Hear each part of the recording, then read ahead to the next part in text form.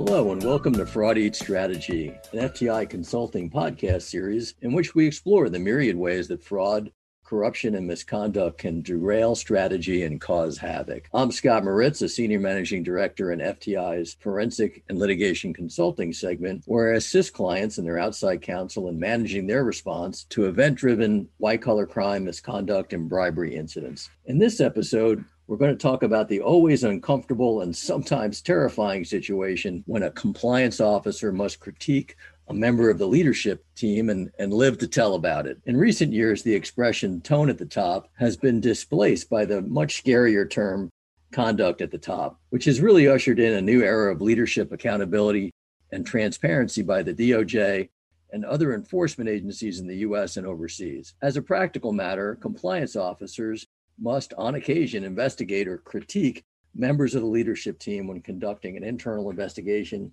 or assessing the ethics and compliance program. Joining me today is Matt Tanzer. For 13 years, Matt held various positions at Tyco, including Chief Compliance and Ethics Officer, a position he also held after Tyco was merged into Johnson Controls. Matt previously was in the General Counsel's office at GE. Welcome, Matt, and thanks for joining me today. Thank you, Scott. It's great to be here with you. I look forward to sharing some of my insights from my many years in the compliance field. Well, thanks, Matt. So, Matt, you worked at two iconic global companies during the height of their prominence. Many of the executives at those storied organizations were really larger than life figures with a great deal of organizational clout. Can you share an experience in which you had to critique a member of the leadership team? Sure, Scott. One situation in particular comes to mind from when I was the Chief Compliance Officer at Tyco. We had a new senior executive join the company. This was someone who was a direct report to the CEO, a member of the C-suite, and I was tasked with sitting down with that person and ensuring that they satisfied the corporate governance guidelines, especially with regard to outside interests, to make sure there were no conflicts of interest. So I had to interview this new officer and probe him about several consulting businesses that he owned and managed in his area of expertise. And according to the conflicts of interest policy that existed at the time in the company, I had the unfortunate and somewhat perilous job of informing this senior officer that he would need to resign from his director or management positions at two outside entities he was involved in. Obviously, this was not welcome news, and the senior officer was not too happy about it. Nevertheless, he understood that this must be done. I explained to him our corporate policies, and he assured me that he would submit his resignation promptly. Because of his role and seniority and status in the company, I decided not to challenge or insult his integrity by asking him to confirm in writing when this was done. I simply accepted his assurances at face value, trusted he would do the right thing, took notes on it, and accepted, his representations that he would very quickly remove himself from those positions. Well, in hindsight, that was a mistake on my part. It turns out time went on. I didn't circle back on this matter. And about a year later, I actually was no longer the Chief Compliance Officer at that time. I had been elevated to Assistant General Counsel of the company, but I got a call from internal audit and they wanted to sit down and talk to me about this very issue. So I met with the auditors and they were asking me all kinds of questions about my prior conversation with this senior leader of the company and about how it was left with him resigning from these two positions. And they didn't tell me exactly what had transpired since, again, I was no longer Chief Compliance Officer, but it seemed pretty clear that he had not followed through, notwithstanding his representations to me. And fortunately, I was able to dig out my old notes from the conversation where I could demonstrate that he had assured me that he was going to do so. That was one situation where it was uncomfortable at the outset in trying to explain to this senior leader that he needed to remove himself from a couple of outside entities. And it was uncomfortable a year later when it turns out he hadn't actually done it. So a couple of lessons learned there. What advice would you give a compliance officer or in-house counsel to strike the right balance between carrying out their duty while still not committing career suicide in the process?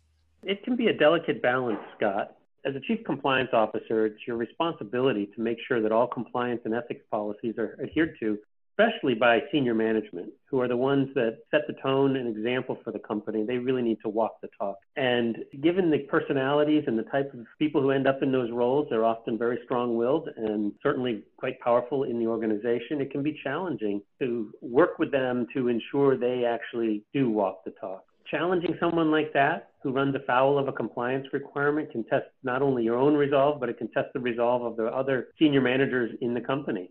Whenever I face that situation, and it did occur more than once in my career, I would follow, a few guiding principles. First, I always took the approach of never swim alone. Don't go about this all on your own. Always want to enlist support before you're going to take an action that might be controversial, that might be upsetting, that might ruffle some feathers, especially with the senior leadership. So I would make sure that my boss, the general counsel, knew full well what the situation was. I would brief her, explain to her, and talk to her about steps I would intend to take and get her advice, make sure I had her support. The last thing I wanted, and anyone would want, is for their boss to be blindsided by some compliance issue affecting one of their C-suite colleagues, and then they're putting them in the position of, do they back you or do they back them? You want to make sure they've got your back before you take any action. So building consensus to do the right thing is one running rule I would strongly encourage people to do. You may want to reach out to others, the chief human resources officer, sometimes maybe even the CEO, maybe chief operating officer, and just make sure you've got that support at the senior level for taking some sensitive action. So that's rule number one. Rule number two, always be professional. Don't let emotions or power struggles interfere in the process of correcting a problem. Senior leaders are often very powerful. They're accustomed to getting their way, and they often don't respond well to having their behavior challenged. So it's critical to stay calm and professional in all dealings with them. Let the facts and the policies carry the day. Don't get caught in the trap of thinking that compliance is all powerful and more powerful than some of these leaders, because you can be beaten down pretty readily if you're perceived to be on a power trip. So that's rule number two, be professional, be calm. Rule number three, be humble, but firm. So this is similar to being professional, but, maintain a dose of humanity and some empathy and understanding. Remember, everyone is human. We all make mistakes. You don't want to come down with a holier than thou attitude. You want to just carry out your responsibilities, as I said, professionally with some humility, but at the same time, don't let yourself be steamrolled. Be insistent that the rules be followed, that compliance requirements are met. Just do it without a chip on your shoulder. After all of that, hopefully you will carry the day and you'll get the support you need at the senior level. If you're not supported and you believe that, that compliance is not getting the respect or response it deserves, depending on the circumstances, you may have to make some difficult choices about whether you can stay in the role, chief compliance officer, or whether you stay with the company if it's bad enough. Those are some suggestions that I have for anybody who's in that difficult position of facing off with senior leaders. Let me take 2 minutes and give you a real life example to put this in context.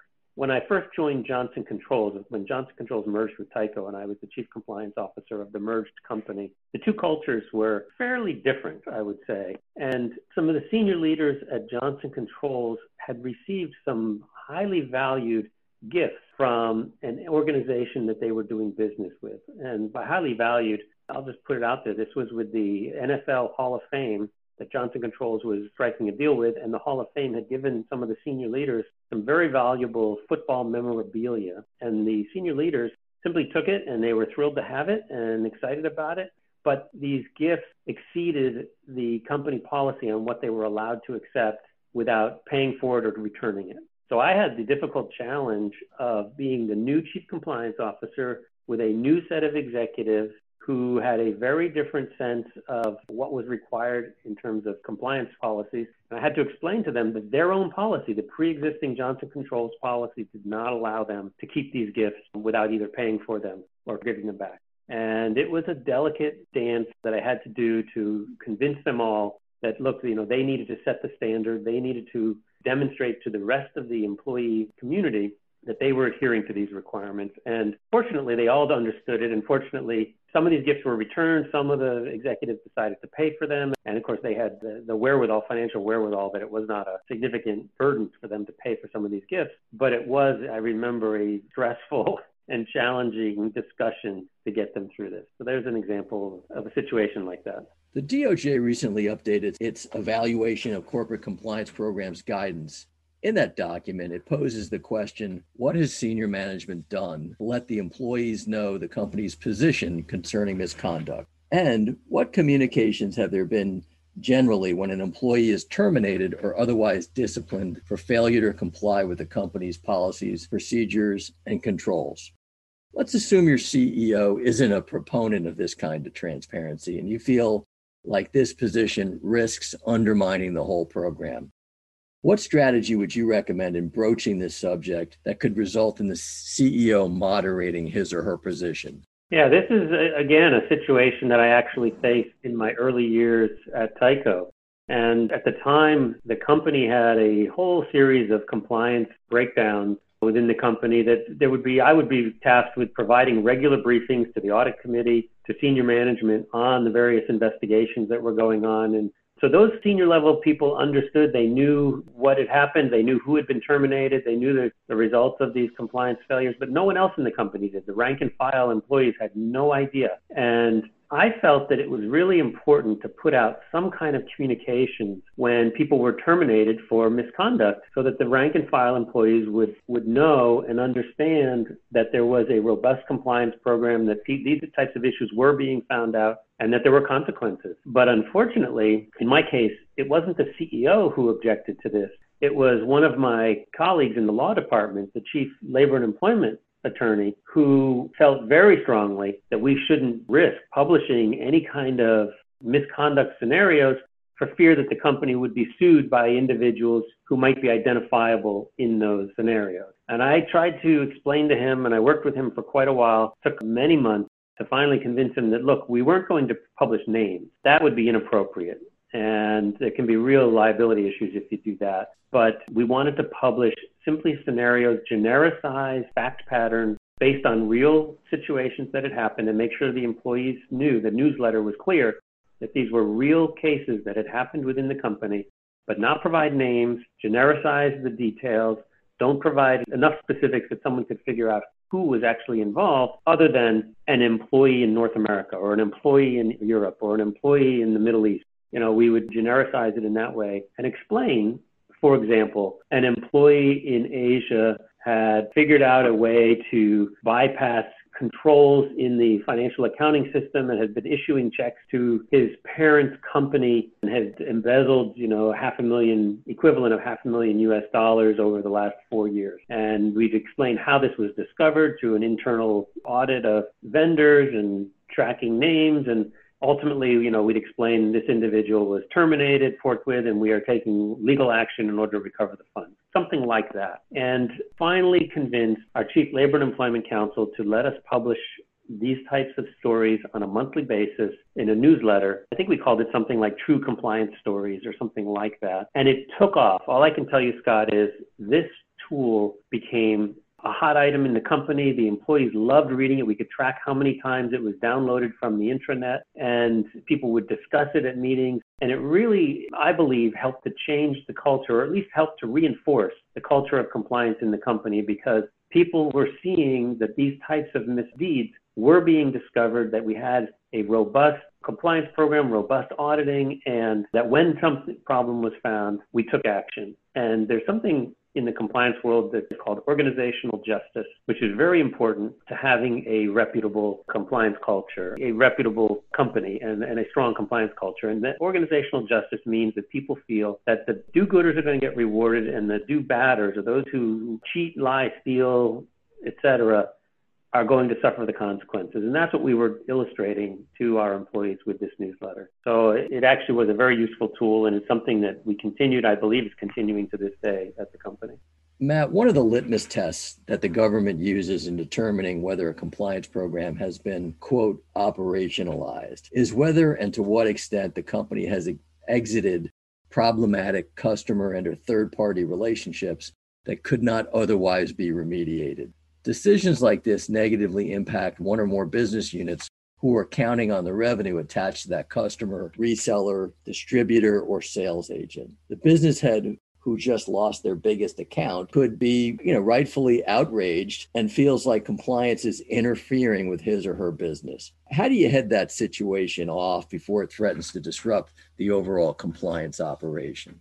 Great question, Scott. This is another situation where it's critical to have senior management support for the broader compliance program before you adversely impact a business unit. You got to have top management buy-in to the principles and objectives of the compliance program, and make sure that that senior level commitment is there to the principles that you promote with your compliance program. If you're going to survive the complaints of a business manager who feels that his business has been negatively impacted by these compliance requirements. So there, this discussion calls to mind a case we had, again, many years ago at Tyco, where as part of our anti-bribery program, we put together a questionnaire for third parties, and we asked them all to complete it as part of due diligence. And we sent one of these questionnaires to a third party in Pakistan. And one of the questions on the questionnaire is, do you pay bribes in order to help generate business? The questionnaire came back with the check mark, yes, of course. Well, this was then a situation where we really had no choice but to terminate that third party. And we went to the business leader, and it turns out it was a fairly big, in terms of revenue, a fairly large third party provider. And we had to explain to the business leader for that business unit that he had to go. And it was not, again, a welcome discussion in the sense that there was a fair amount of revenue that was lost to that business. But I will say, fortunately, we never got significant pushback with the goal of keeping that third party. But that's because we had built a lot of support throughout senior management that the aims of the compliance program were worth it, that in those types of situations, it was not worth it to run the risk of keeping a third party like that. So one of the things, that we had done and that is important to do is to explain the risks and potential costs of improper behavior that the compliance program is trying to prevent. And business leaders have to understand that the compliance program's goal is not to stop business, but to protect the business from the really negative impacts that can happen when you have too high a risk. For example, that Pakistani third party was just too great a risk. So you have to explain the pros and cons. You have to explain that if you, do business that way, you maintain a third party like that, you could lose all your profits associated with that business. You could face fines, penalties, reputational harm, et cetera. So, it just wasn't worth it. You've got to put this in sort of cost-benefit analysis. Maybe that's the wrong term, cost-benefit, but a risk analysis for the business for them to understand. And we would constantly stress that there's simply no profit in bad business. Sooner or later, you're going to get bitten and bitten badly. And what you thought was a profitable enterprise will very quickly go in the red if you're taking on too much risk. That's kind of how I would deal with that. I will say one other practice that I adopted early in my career was to communicate regularly. On an almost weekly, maybe biweekly basis with business leaders, usually via an email or a little note about recent enforcement matters, particularly those involving competitors, and the real life consequences of compliance failures. You send them a little news clipping or an article or a headline about how this company or that company ran afoul of a compliance requirement, and here's the costs that they incurred, and not just fines and penalty costs, but I would try to also illustrate all of the investigative costs and the legal fees and accounting fees that would add up, ultimately costing the business far more than they ever made from doing basically bad business. And I found that to be really helpful and helped business leaders understand and appreciate compliance and the need for compliance much, much better. Effective compliance officers build goodwill with their leadership teams, over the course of time. Hopefully, when delivering bad news or critiquing a leadership decision, that goodwill can serve as a bit of a bulletproof vest. What are some strategies that a compliance officer can employ to foster goodwill with company leadership? Another great question, Scott. And you're right. That's something I always endeavored to do, was to build up essentially a bank account, if you will. Not really a bank account, but the notion of building up a reserve of goodwill to help you out when you had the tough conversations come up. And my rule number one was get to know the business and be a supporter of the business. You don't want the compliance program or yourself to be viewed as the no department, as someone who's just going to say no to everything. You really need to be viewed as an enabler, someone to help the business really manage the risks that are out there. What we found, we developed a pretty rigorous compliance program at Tyco, and sometimes it was misunderstood, and our businesses sometimes felt that, they just couldn't do certain things just because they knew, compliance was really kind of onerous in the company. And it was onerous, but it wasn't unduly onerous. And we have made great pains to help the business understand that there were many things they could do, and oftentimes they would misconstrue and they wouldn't pursue a certain line of business in a misguided way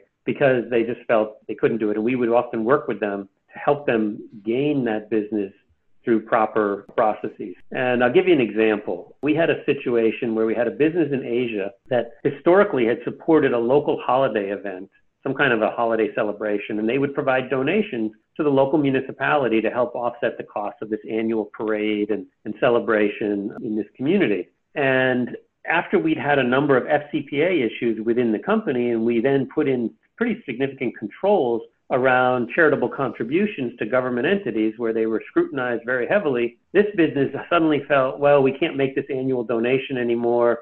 Too bad, it's going to hurt our business that we're not able to have this standing in the community and to provide this donation. But given Tyco's new rules, they just stopped doing it. And they felt there was no way, given the company's policies, they could work it out. That was unnecessary. That was an excess of caution on their part. And when I heard about this, and eventually it kind of worked its way up to me, and I did hear about it, I reviewed the situation and I talked to the business leader, and I pretty quickly determined there was nothing wrong about this donation. There was no problem making it. They had overreacted, but in part that I took that almost as our fault, that we hadn't educated them well enough, but they just didn't want to have any kind of problem. So I worked with them and told them you could still make the donations. We just put in a couple of extra controls to make sure we documented carefully where the money went, who it went to. It was clearly not a bribe. It was for a legitimate purpose. And they started doing it again. And they were really thrilled, and they were especially happy that we had taken time to help them work through this issue and actually support their business, as opposed to just, you could imagine someone just ignoring it and saying, oh, good, they stopped spending that money. But, we really wanted to help them out. And so that helped build credibility for my team and my department. That's a kind of a real life example. And another thing that can be done to build credibility is what I mentioned before. Constantly provide education to business leaders about emerging compliance issues. And particularly when you can tie it to their business. Again, if it involves their industry, if it involves a competitor, if it involves something that, they can relate to, that's much more preferable than just some kind of generic compliance issue. And it doesn't have to be extensive, regular emails, engaging business leaders at a meeting to just explain to them, contacting them to see if you can make a small presentation at a staff meeting, things like that, just to keep them apprised. And I always found that the business people I interfaced with in those types of settings really appreciated the education and really appreciated the compliance team taking an interest in their business. So just another pearl of advice there. Matt, for the past 38 years since you first joined GE's legal department, a great deal has changed. 9/11 triggered the creation of the USA Patriot Act. SOX issued in an era of transparency and accountability on the part of the CEO and the CFO. Dodd-Frank created the PCAOB and the SEC whistleblower program. Social media companies are under intense increased pressure to monitor their platform for hate mongering. Me Too and Black Lives Matter have fundamentally changed our culture and how the C-suite can really no longer stay on the sidelines when it comes to important social issues. So given all of that, what are some of the changes that you consider critical to the issues of conduct at the top and compliance officers who are empowered to critique organizational leadership? Well, to me, Scott, the most significant change to influence senior leaders of companies today is social media. It's just remarkable how in the last 5 to 10 years, social media can drive so much behavior of corporate executives. I'll give you a couple of examples.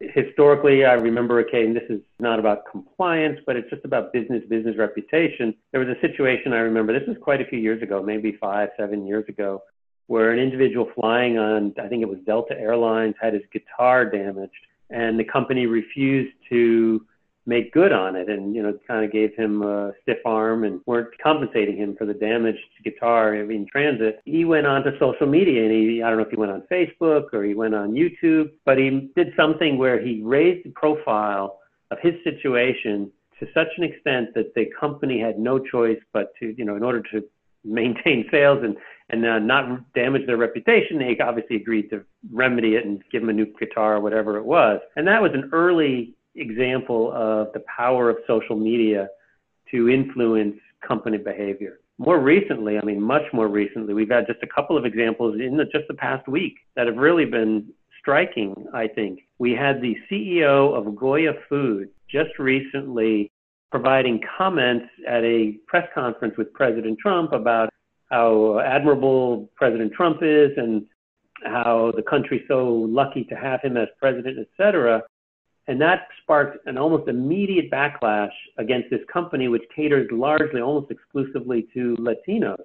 Goya is a food company that is a staple of many Latin families, particularly in the U.S., but I think they're a global company. And given the president's conduct towards the Latin community over the last 3 years, and I won't get into the details of that, but it's not been positive, there was a huge backlash against the statements made by the CEO of Goya and an immediate call for a boycott of that company's products by Latinos. So again, it's social media, the power of social media really influencing companies, and in this case, didn't change the behavior of the company, but it may eventually if there's an extensive enough boycott. And then one last example, which I think is also illustrative. There was maybe it was a week and a half ago, a CEO of a tech company in California was eating dinner at a restaurant, and he apparently made some racist remarks to an Asian family that was sitting just a table over from him.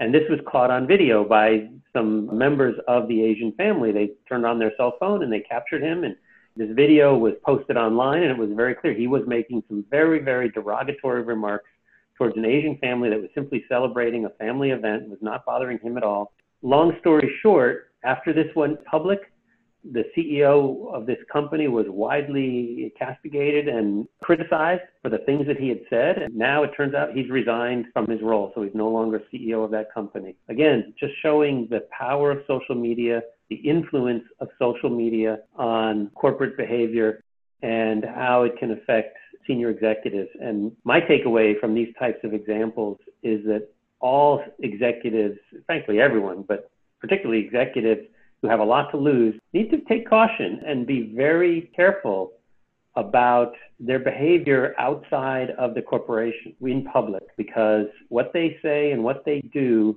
is essentially being monitored all the time. Well, that's all the time we have today. Matt, you shared some terrific insights with us, and we really appreciate your time today. It's been a pleasure, Scott. It's great to catch up with you again, and I really appreciate being on your podcast. So thank you. You're welcome. Thank you.